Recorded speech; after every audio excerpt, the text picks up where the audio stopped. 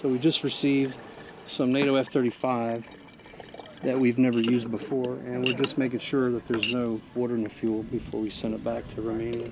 That's Ed Timmerman, Air Force Engineering and Technical Services, Airframe and Propulsion Specialist. He's forward deployed as part of the theater security package in support of Operation Atlantic Resolve.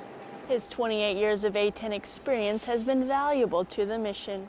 Our technical data doesn't support using that type of fuel. It's the first time we've ever used this fuel in the history of the A-10, at least my history of the A-10. His efforts allowed for a successful mission to Slovakia. We didn't get the authorization with restrictions to use 35, then we wouldn't be authorized to come here to Slovakia. So it was instrumental in the success for our forward deployment. These new technical data authorizations create value for the U.S. forces in Europe, enabling them to move forward quickly to support, deter, and defend our allies. Staff Sergeant Ashley Corkins, Sliaj, Slovakia.